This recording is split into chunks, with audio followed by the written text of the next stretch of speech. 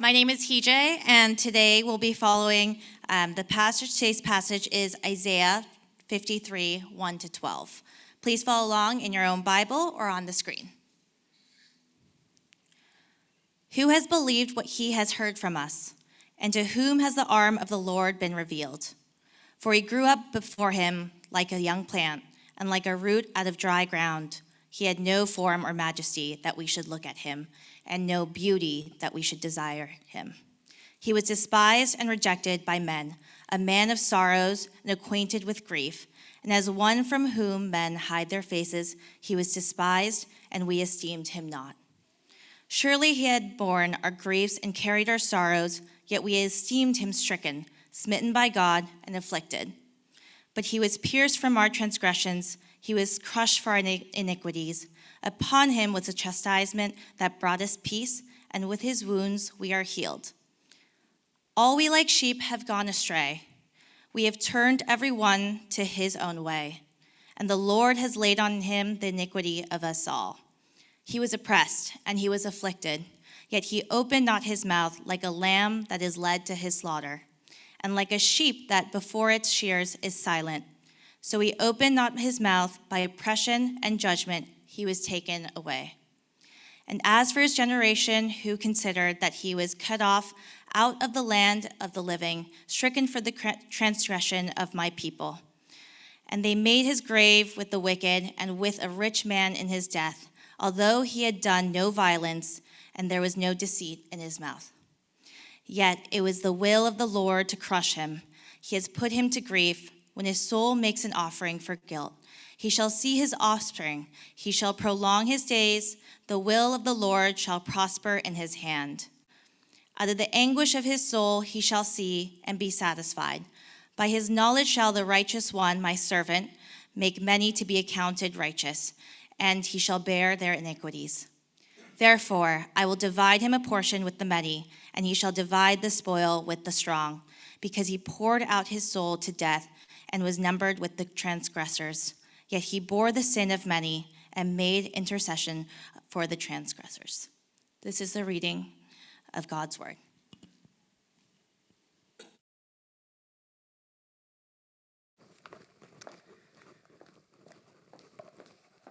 Well, good morning, everyone, and welcome to True North Church, and happy Easter Sunday. For those that are new or visiting for the first time, my name is Jay. I'm one of the pastoral staff members here, and I'm really happy to see all of you, whether you are a regular member of our church or whether this is your first time. And especially for those that are visiting church for the first time in a long time, we want to welcome you and hope that you will feel welcomed and comfortable as we celebrate Easter together as a church. Now, Easter is a time when we celebrate the greatest event of all human history, the resurrection of Jesus Christ from the dead. And today we want to focus our attention on the one who sovereignly orchestrated all the plan of redemption from the beginning of time, which is God the Father. And most of us are used to hearing about the story of Jesus and the work on the cross. And I want to kind of step away from that today and talk a little bit about the role of the Father, the role of God the Father. Now, as I'm getting older, I'm making, one of the things that I'm realizing is that, every human being has their own unique experience and story. And I remember hearing a sermon by a pastor a while back talking about how there's some of us who may have a difficult time coming to faith in Jesus because we could not get past just really the past trauma of our upbringings, where perhaps your father was a source of that trauma. And for those that have experienced abuse or experienced difficult times, whether through their father or through their parents, we want to be able to just really kind of speak into that as well. And I know that many of us, we do have complicated relationships with our parents. And, and the idea that God is a good father can be something that doesn't really resonate or connect with us. But, as we grow mature and as we grow older, many of us, we have come to grips with just the fact that our human parents are, they're not perfect. They have errors. They are selfish at times. They have difficulties of their own. And even then, we still are not able to come to grips with some of the difficulties that we experience. So therefore, it is important for us to have a correct view of what I believe is the greatest Father of all, God the Father. That he is described in Scripture as one who is a father of love, one who is perfect, one who cares deeply for us. And this Easter, I want us to really focus in on that, especially his love.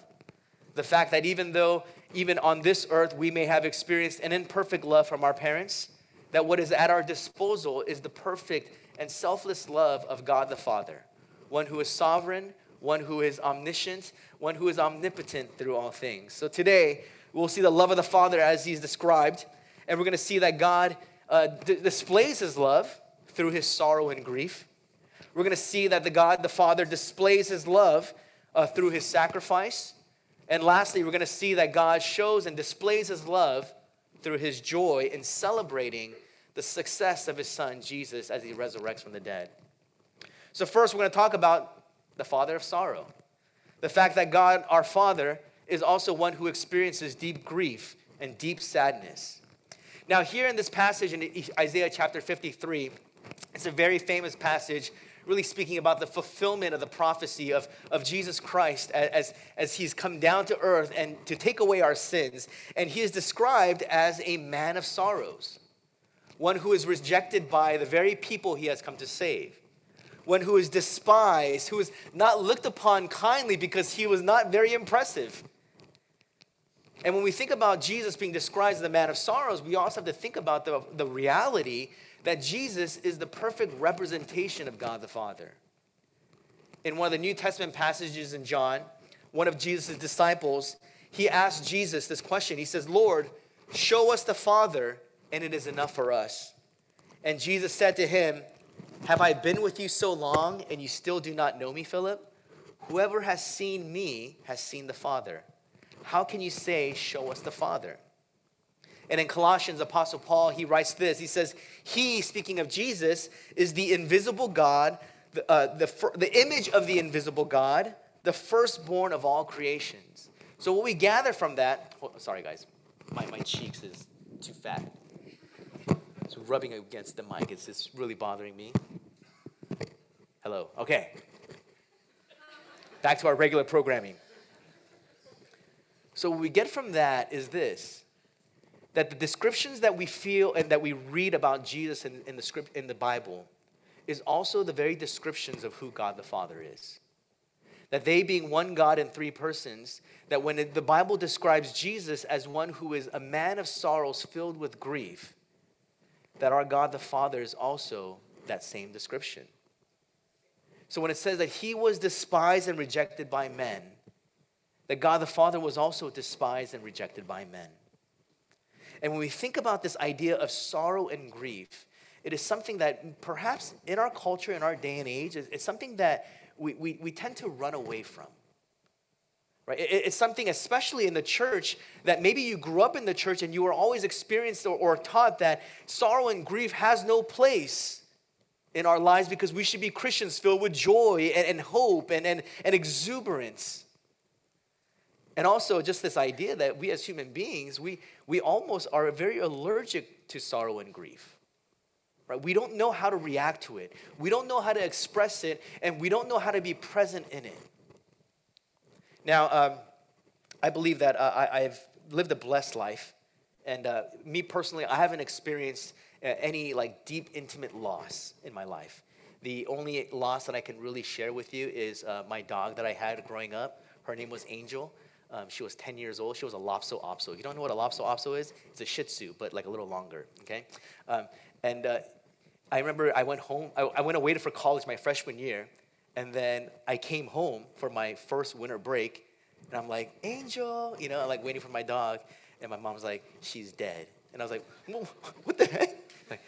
We put her to sleep. I was like, "What the?" And they didn't even tell me. That was the end. And then I just cried by myself in my room. I was like, "Oh, Angel," because it was a dog that I had when I was little. That was up until very later on in my life, that was only the time when I felt deep grief. But a few years ago, my middle son, he has a disorder, or he was experiencing a disorder called pandas, something that I shared with many of you early on. But it was at that moment where it was the first time I really experienced a deep sorrow and grief.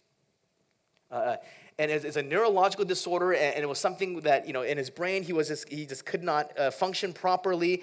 And there would be nights where I was just seeing him just struggle, and I was just like, what is this that I'm feeling? It was painful. And in this passage, when it talks about sorrow and grief, a better translation to those words is pain and illness. Pain and illness. And what we often forget is that when we experience a deep sorrow and grief, right, and some of you have experienced this before, it hurts. There's a pain to it in which we don't know what the remedy is. We don't know how to resolve that pain. And it is that very pain in which God the Father sends his Son into the world that he's described as a man of sorrows, one who's experiencing pain and illness in the deepest recesses of his soul because he understood the plan of redemption in which God the Father had sent him. In that same way, the deepest agony that I've ever experienced was sitting idly by, witnessing my son struggle so much with an illness that we had no idea what it was. Now, if you are a parent today, you kind of know that experience, right? You know that feeling of seeing and watching your children struggle and knowing that there's nothing that you can do about it. You wish you could, but it's just so hard. And you may not even be a parent, but you've maybe witnessed this pain and struggle of those around you and suffered loss. And there was this deep pain inside you, and you didn't know what to do, and it hurt. And this is the very description of our God, that he is a God of sorrow and grief. And the question is how and why? How does this display the love of God? I believe the answer is this: that God allows us, in the way that he has created us, the emotion of sorrow and grief because he knows that there's a benefit to it. And not only that, but he describes himself as a God of sorrow, a man of sorrow and a man of grief, because what he is saying is that in the deepest hurt and pain that you will experience on this earth, I am not a God that is distant, but I will be a God that will be ever present in your midst. Because I believe, I don't do well with emotion, okay, especially grief and sorrow, because I don't know how to react. And many of us are the same way, right? We're almost allergic to that emotion, to the point where if we know that someone is grieving or in pain, we subconsciously or maybe purposely try to distance ourselves from them.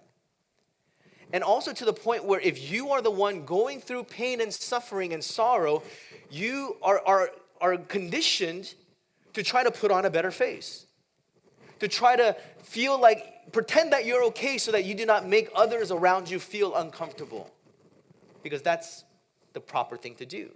Right? And you come into a church or a place of worship like this, and people might say, oh, don't be down. Be happy. Be joyful.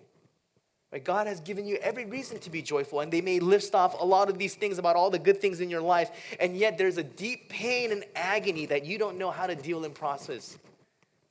And by God sending his son and describing his son as a man of sorrows, and he himself experiencing the grief of knowing the mission in which he sent his son, what he is saying is, even in the midst of the greatest agony and grief and sorrow that the world is suffering because of sin, I do not distance myself from you, but I will enter into your life and be present in the midst of that pain.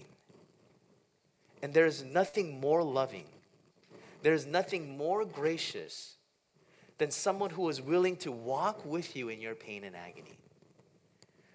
Someone who is willing to enter into that discomfort, enter into the pain of your sorrows and say, I don't know what I might do, I don't know what I'm supposed to say, but I will be with you. So God allows us this emotion because he is one who loves us. And there's a couple things that, a couple of points that I have in terms of how grief and sorrow is important for us. It builds resilience within us, right? It allows us, and I think about our older generation, they went through so much more than we did, right? For us, we're like, oh, the Uber's taking so long. Like the older generation, like they went through wars, they went through like real depression, and they went through a time when food wasn't as good.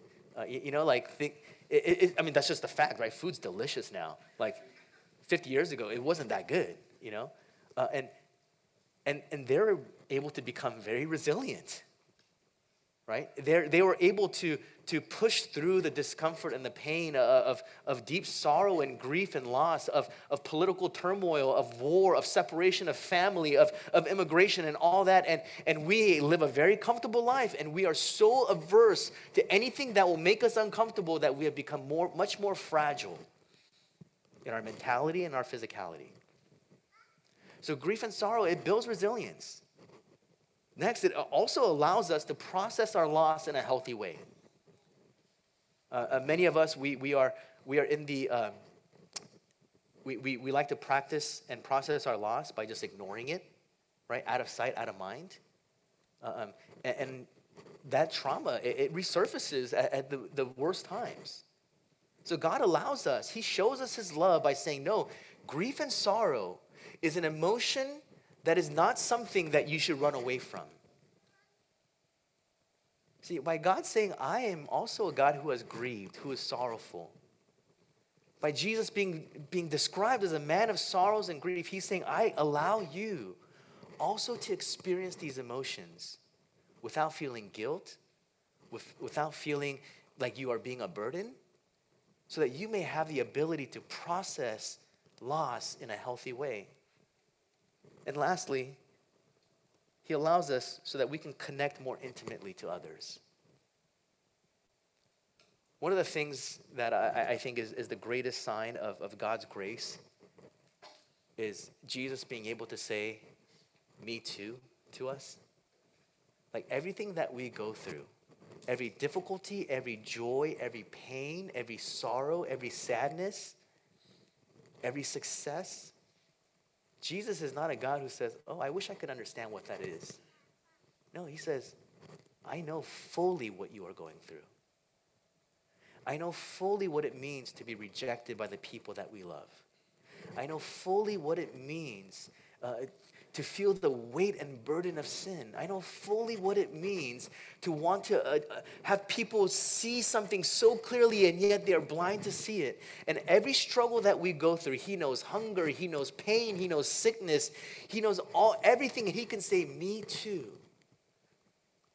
Because through his sorrow and through his grief, through his pain and through his agony, he connects to us in a very human level. So not only does God display his love through his sorrow and through his pain and through his grief, but we also see that God's love is displayed to us by his sacrifice. See, in verse 5 through 7, we see what he sacrifices. He says, but he was pierced for our transgressions. He was crushed for our iniquities. Upon him was the chastisement that brought us peace, and with his wounds we are healed. All we like sheep have gone astray. We have turned every one to his own, and the Lord has laid on him the iniquity of us all. He was oppressed and he was afflicted, yet he opened not his mouth. Like a lamb that is led to the slaughter, and like a sheep that before its shears is silent, so he opened not his mouth. This very description is the sacrifice of Jesus. That though he was without sin, that he would suffer the ultimate agony of death and separation from God the Father upon the cross. And this is something that God sacrificed. Theologically, we believe in one God, in three persons. So Jesus Christ, as he is God, as he suffered upon the cross, as he was sacrificed, God the Father sacrificed a bit of himself, right? It's really his sacrifice of his son, the most precious being, the thing whom he loved the most. God the Father loves his son, his only begotten son, and yet he sacrifices that for our benefit.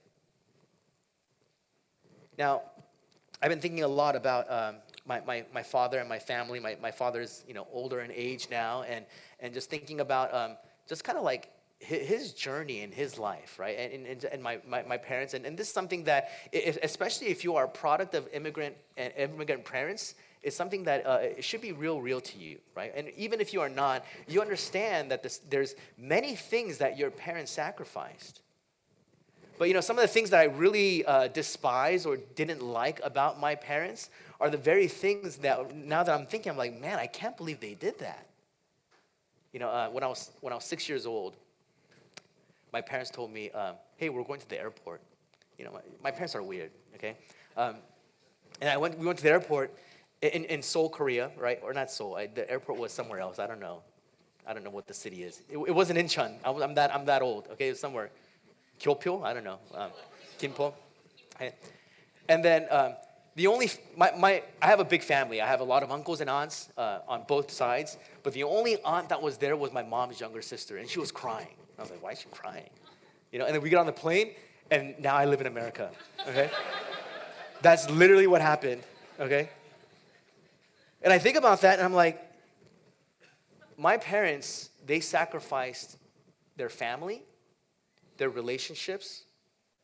Not only that, but their home, their comfort, their ability to communicate in their native language, to live in a foreign land, all so that I could have a better life, so that I could have a better education, so that I can live in the land of opportunity here in the United States. And not only that, they chose California, which is the greatest state to live in, right? Like the best weather. Weather's finally getting good, right? Praise the Lord, right? And I think about that, and I'm like, and now in my old age, I'm so like appreciative of everything that they sacrificed for my sake. But their sacrifice also came at a cost. Because in human terms, their sacrifices also cause trauma and pain.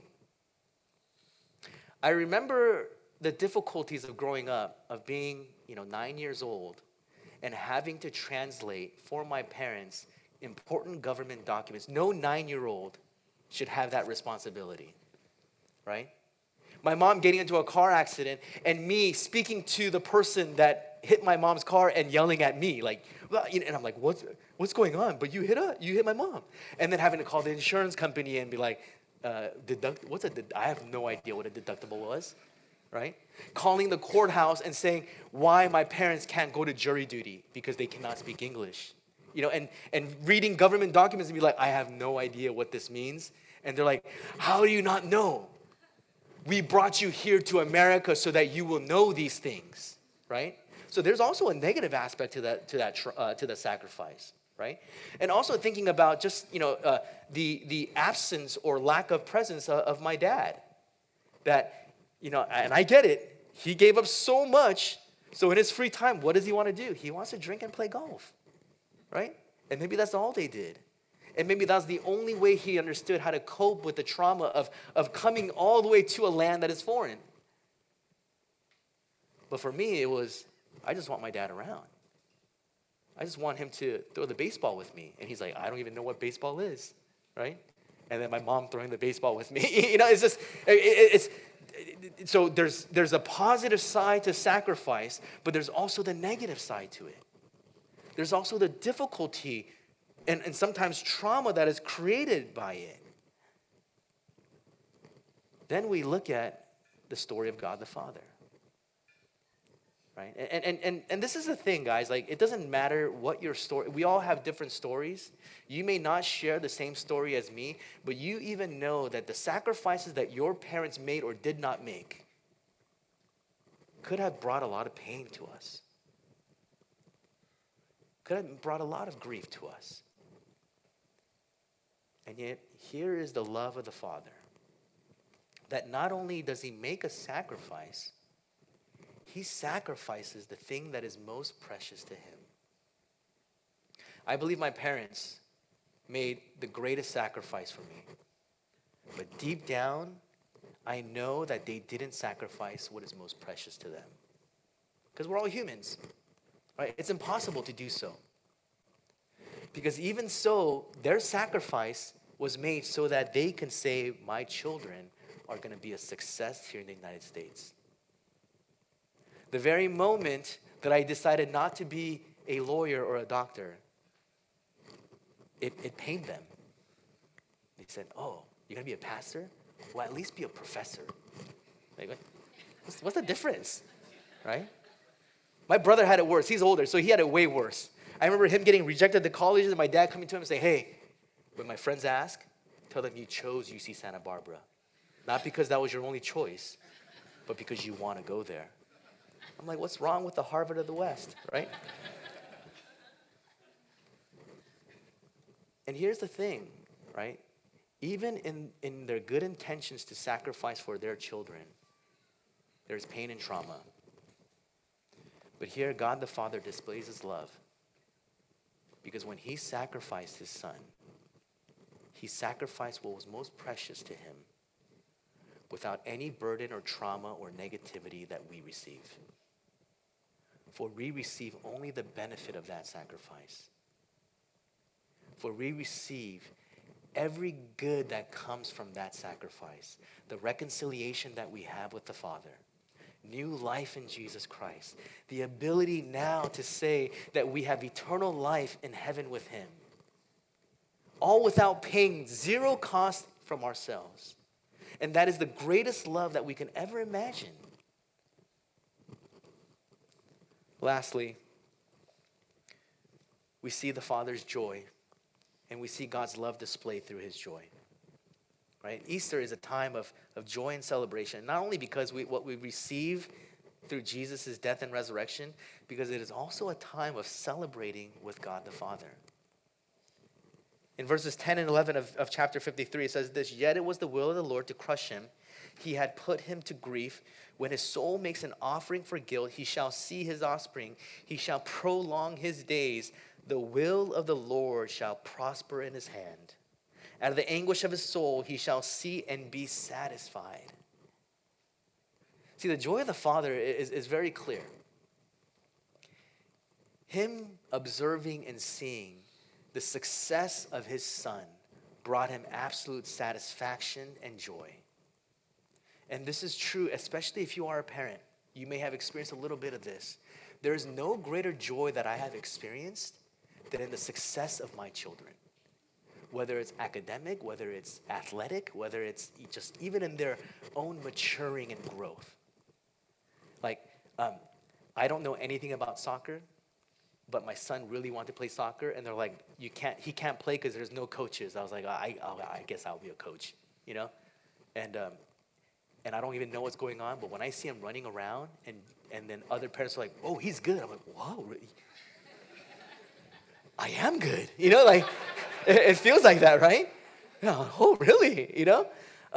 Just seeing my daughter just, grow and mature, and seeing my youngest, just like going down ramps on a scooter. And everyone's like, I take him to a skate park, and then, even when he was like 2 years old, he was on like a two-wheel scooter going down ramps, and people would legit stop and they would like record him.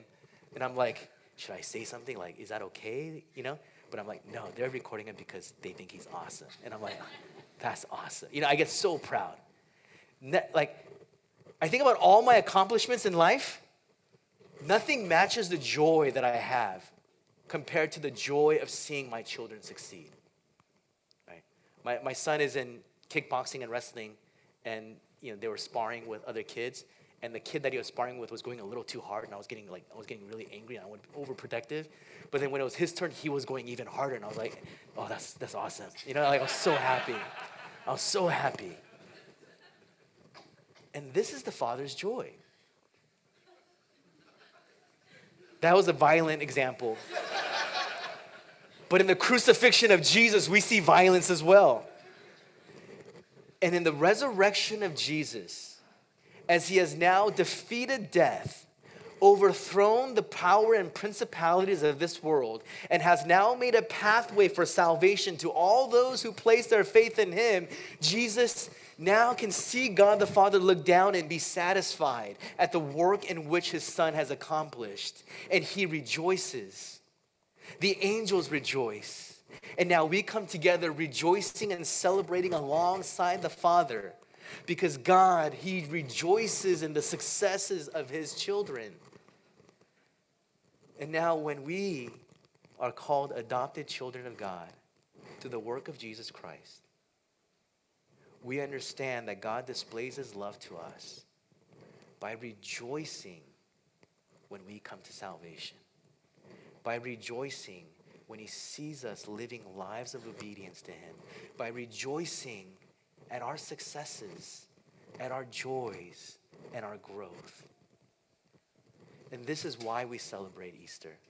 And this is why we come together, acknowledging the work of Jesus in our lives.